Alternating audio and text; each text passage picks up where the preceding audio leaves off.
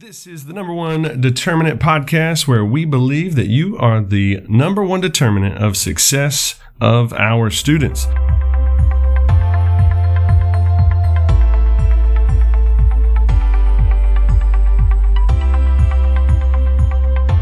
My name is Jonathan Paschal and I am your host. Today we'll be kicking off our podcast discussing what it means to be and feel as though you are the number one determinant of the success or failure of your students.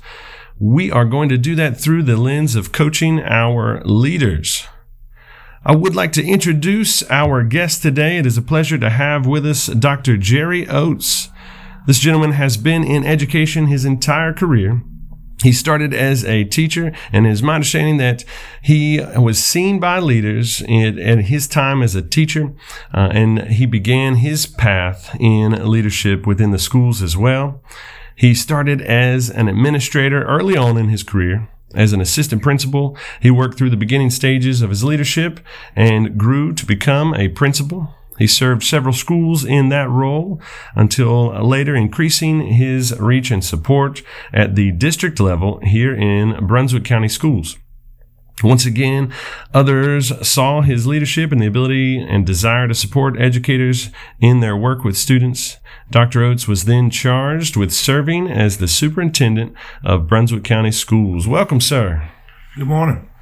All right, we are going to talk first about what it means to be the number one determinant of success of our students or the failure, but we want to talk on coaching.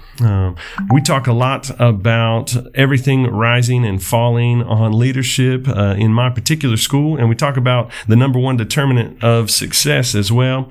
A lot of times at the beginning of the year, I'll tell my staff that I'm the number one determinant of success in the building. But then I go to the teachers and I say, I want you to know that you're the number one determinant of success in your classroom. And then, of course, as you can imagine, I'll talk to the parents in open house or freshman orientation and tell them that they are the number one determinant of their students' success. So with that all being said, and going back to leading our schools, coaching our leaders is obviously important, with the lens of knowing that they make the biggest change within the school building. So my first question, if you could speak to school building administrators, can you speak to the coaching their leaders within their own building? Yes.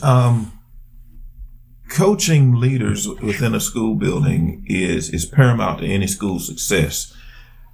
Typically, your principals, as you well know, would work with your teachers, but invariably they're going to be teacher leaders that rise to the occasion within your building. And by giving them an opportunity to utilize their leadership skills with their colleagues, it enhances the school culture. It enhances the ability for the teacher to actually lead, and it may give or spur on some other colleagues to aspire to be a teacher leader as well. When you're a coach, as a principal, when you're coaching your teacher leaders, you're simply empowering them, giving them the opportunity outside of the classroom to bring change to the school itself, bring change to the department. Usually your department chairs would be some of your teacher leaders. But not necessarily all the time. You may have, I've seen some beginning teachers that are just pure leaders within themselves and been able to bring about change, positive change to a school simply because of the leadership skills they possess. When principals can see that these teachers have leadership skills and leadership ability, providing them with professional development outside of the school to, again, hone those skills that they already have, putting them in situations where they are around others that are like them, and they can basically sharpen each other, and bring those ideas back to the school. So I think it's incumbent upon every principal to know who those folks are within the building and work to bring their leadership skills as far as they possibly can. Wow, yeah, you spoke to empowering leaders. That stood out to me, and then sharpening each other.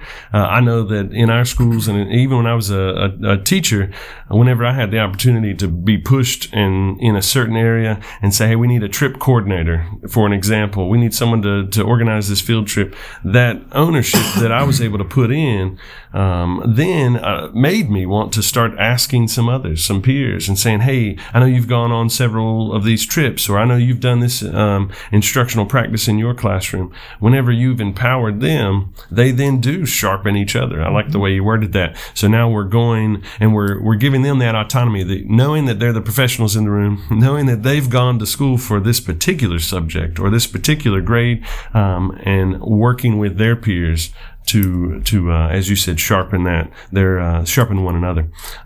Excellent.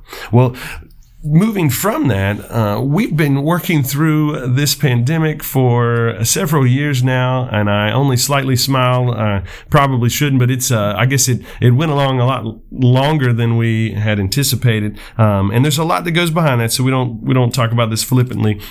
But leadership during this time has clearly not been an easy task. Just as we know, education as a whole, or teaching as a whole, and learning has not been a simple task. However, during this time, countless decisions that you have made and a part of your leadership team has been imperative to supporting our teachers.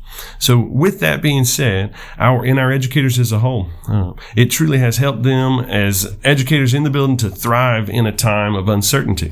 So I really want to talk about that. Can you speak to what it looks like and how you might have supported your leaders within the school system to be able to lead through this uncertain time? I think one of the biggest lessons that I learned in leading through uncertain times, specifically the pandemic, was something that from the first time that I met our current board chair, Mr. Steve Barger, he said that we are all struggling. And he said, but what matters is if we struggle well. And that stuck with me. I think honesty and just being open to anyone that you're leading during uncertain times gives hope to those that you're leading, because they too are uncertain. They don't know what to do. They don't have the answers. So this pandemic has taught me that when we are faced with that kind of thing, and just let people know, hey, I'm struggling with this as well, but together we can struggle through this cohesively and struggle well, as Mr. Barger said. Again, that transparency, that openness to transparency of saying that you don't know all the answers, but you will do what's best for the organization as a whole with the resources that you have available. You have to rely on folks who are around you, and you cannot make these decisions in a silo. When you're dealing in uncertain times, everyone has a piece of the responsibility. The number of times that when the pandemic first started and we were all home, the number of times that I called cabinet and I said, I need to meet y'all in 30 minutes at the office, and for all of them to converge here, they knew that it was important. And that happened more than once or twice. We would all sit around the table and we would take each scenario and try to work through them, at the same time keeping in mind how this was going to affect the teachers, how this was going to affect the students, and trying to make sure their lives were not disrupted emotionally, financially, professionally, through what we were facing in the pandemic. So we had to definitely put our heads together and walk holding hands in the dark, so to speak, until we were able to see a little bit of light. So looking back on it, it was rough. I think I said in one of our committee, in an emergency committee meeting that we had, was that we here in the Southeast region, specifically in Brunswick County, we know how to deal with hurricanes. This is what we do. I mean, you can throw a hurricane at me now and I'm almost to the point of, okay, we know what to do. But during that time when we were dealing with COVID, I think I said no one knows how to deal with COVID because it was new. But now if we had to deal with another pandemic, something similar to this, I think we have the tools and we have the knowledge and the experience to do it well. Excellent. What I grasp on that, and I'm taking notes as we're talking, but getting perspective from several leaders within your cabinet or within the district as a whole. As soon as some uncertainty came, specifically a pandemic, you called in your cabinet, you said, and bringing them in together and being able to discuss different perspectives was important to you. And because of that and your trust for them, you knew that you were going to be thinking of every piece to the puzzle. And with that being said, you were also very vulnerable, it sounded like, in the sense of, hey, I haven't been through a pandemic before. I've gone through, like you said, hurricanes, and we know the next best steps or the next moves to make. But in terms of something like a pandemic, I don't have a phone a friend option, right? There's no one else there that has been through this. So we had to collaborate. We had to work together is what I see in Brunswick County. And you did that through pulling in your leadership team and trusting that they also asked those that they are charged with for suggestions and thoughts, and knowing that they brought that those best ideas together so that y'all could quickly decide on things and move forward. And I say quickly because everyone listening to this knows that in education we had to move as fast as we've ever moved at the beginning of this pandemic and throughout. Well, excellent. Well, I mentioned trust as well. You had to trust your team and your cabinet. That leads me to this next idea of trust. I remember when I first met you, Dr. Oates, you even brought up the word trust in a conversation quite a bit with your leadership style. So we know that it all starts with trust. One of a leader's most critical responsibilities is fostering trust in an environment, I would say. That is because we know that workplaces, families, teams all work on and through the idea of trust. But not everyone sees that as important, I guess. So imagine a place that didn't have a trusting leader, that maybe the leader didn't trust those educators or those they serve, and then vice versa, that they didn't trust the leader as well. If we were to think about that situation, or we would know that obviously there would be some areas for growth, but we would be at a standstill most likely in terms of moving forward on decisions or getting support.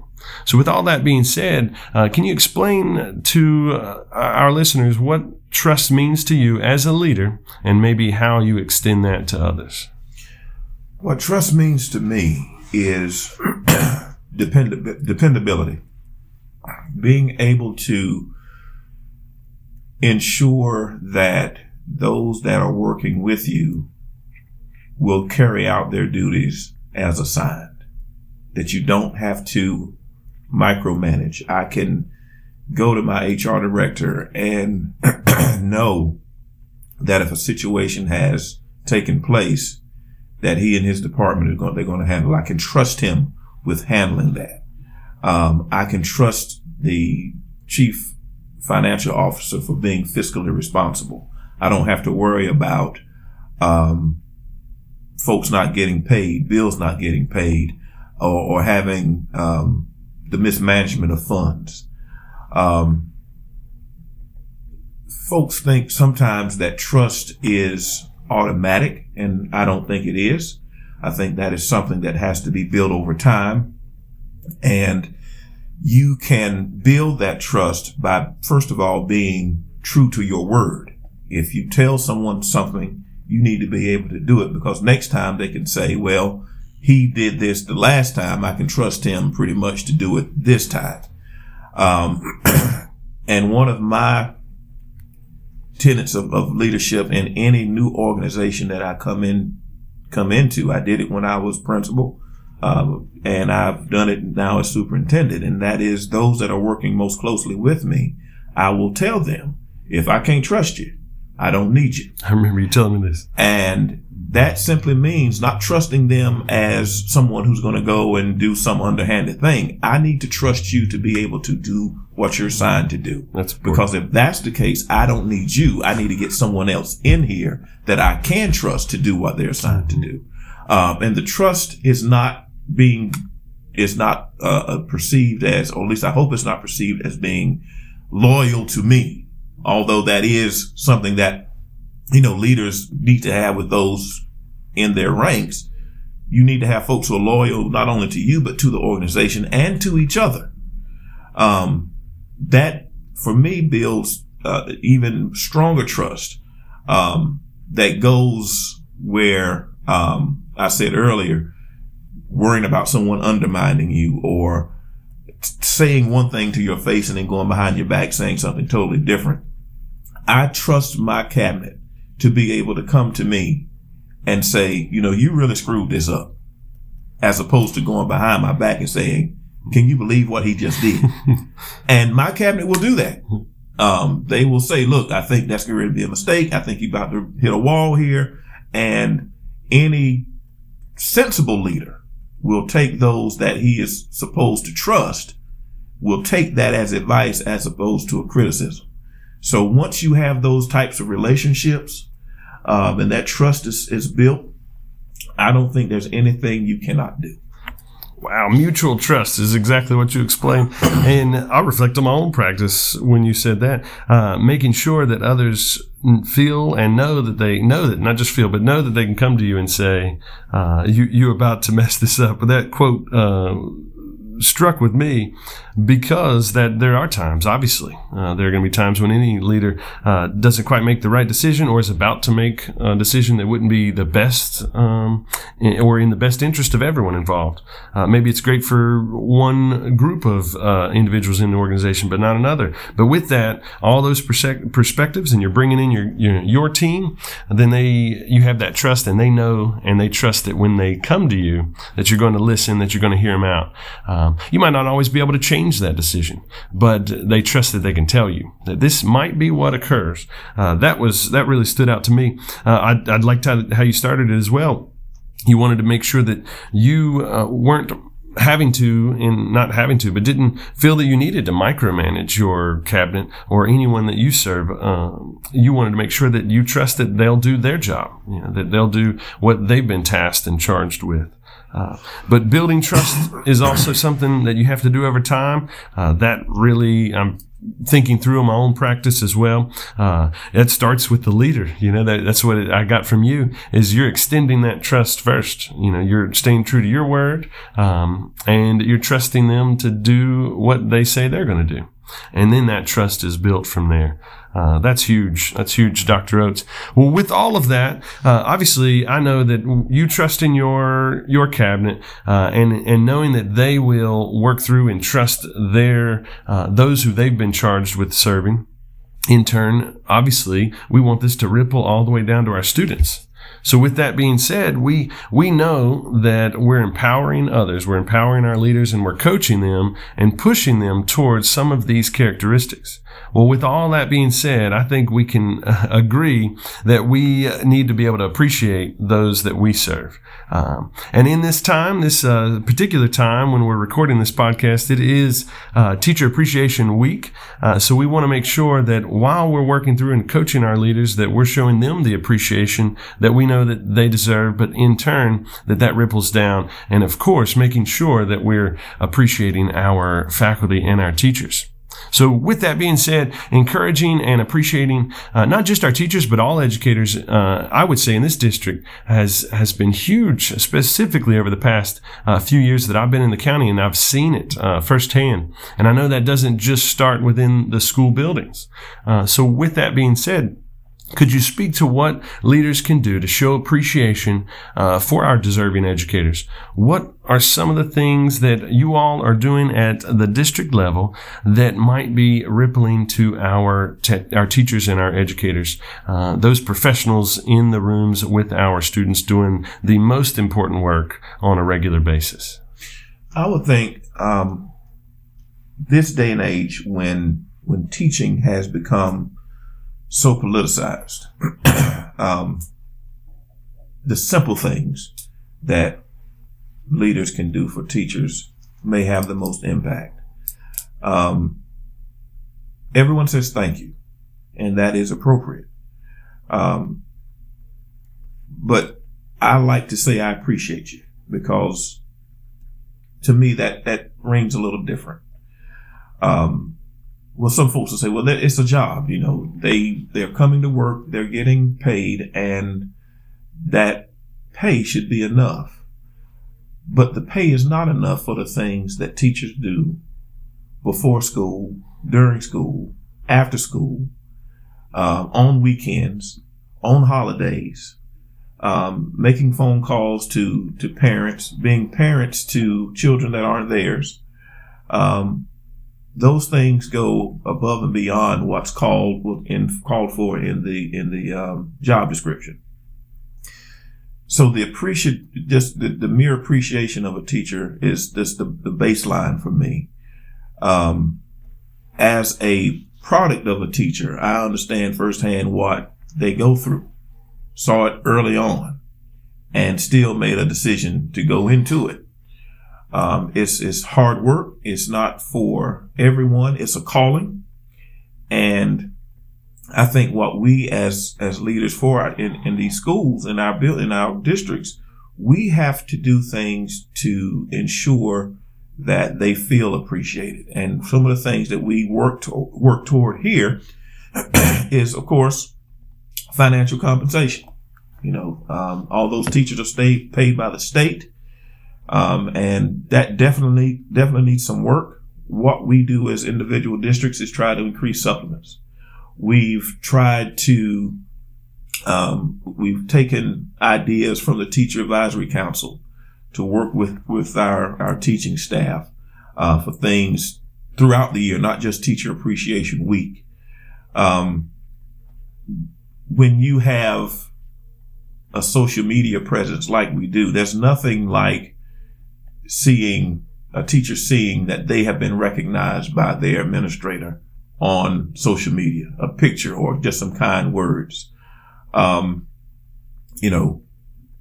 One of the things that teachers talked about in one of the board meetings was, the dress down Fridays and that kind of thing. So I think you may have remembered the night that I just asked if the board had any objection to this just being standard attire, not requiring something. Just little things like that have a big impact.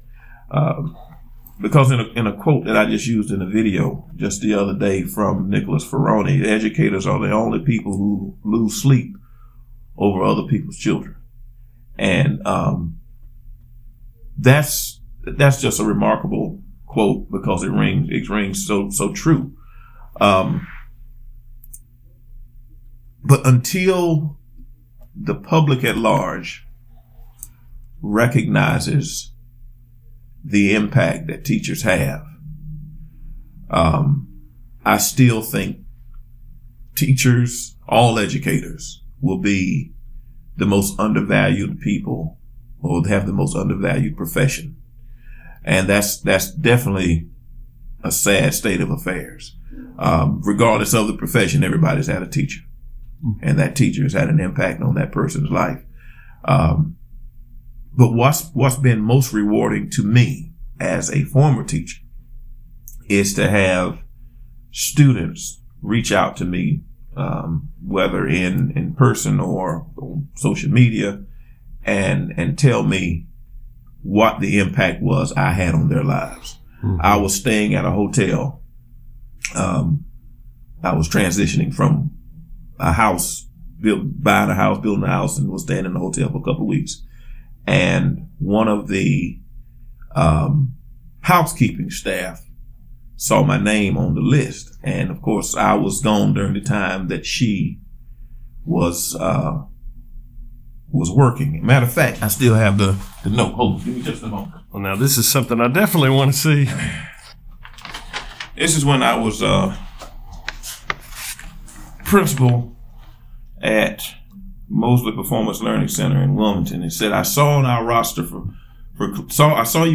for cleaning. I just wanted to say, hey, I'm the housekeeping assistant manager here while going to business school. I wanted to say thank you for everything you and the counselor did for me. I know I would not have made it this far out of high school without you guys' help and guidance. Hopefully I will run into you while you're staying with us and that everyone is doing well. She said, oh, I still have my Mosley Creed hung up in my house so I can read it when I feel like I need some encouragement.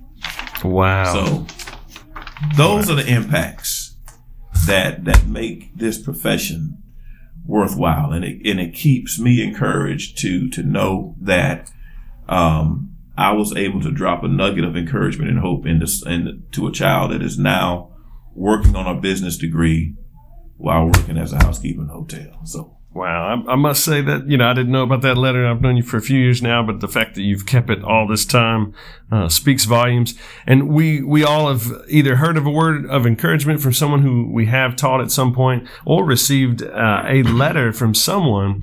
Whether we've received a letter or not, I hope everyone does realize the impact that they are making ripples through time, as we can see from just your one story. But looking back at some of the notes that I was taking as you were talking through this, but you made it sound like it's not just one thing. We're not going to show our appreciation for any staff member, any educator, by just doing one thing. And I would agree. I've seen countless subtle appreciation, subtle things that we've been doing, or that you all have been working through at your level, to make sure that our teachers and educators as a whole feel appreciated.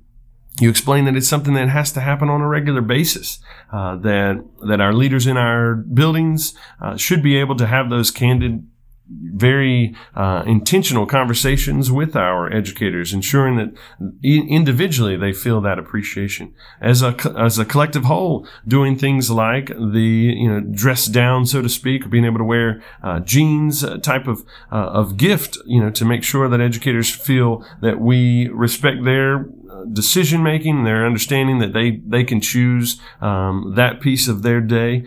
That autonomy, working through and encouraging individual groups of leadership teams, but also maybe within departments. And that could be in certain ways, like it could be simple things as having a dinner or a luncheon for them, providing them with a team building style of shirt, having a common shirt or theme there. These are all things that I've seen our county do. And then that is something that I know has been directly a challenge of you to all of the principals, to make sure that we're pouring into our staff. And specifically, I've noticed it even more so over the past few years during this pandemic. But appreciation is huge. It's felt, Dr. Oates, from the central office. It's felt from you. And I did want to also add that video that you sent out to your educators and the educators in this district was felt throughout the hallways, because it truly was genuine. We can see that the work that you're doing on a regular basis with students has had a rippling effect, and I'm pointing to the letter that you just shared with us. With that being said, I know that the educators are feeling that love and support as well. So with that, we would like to thank you all for listening in today. But I also obviously want to thank our guest today, Dr. Oates. We appreciate your time, appreciate your attention to this, and all the continued work that you do on a regular basis for our educators. That is it for our number one determinant podcast, where we believe that you are the number one determinant for the success of our students.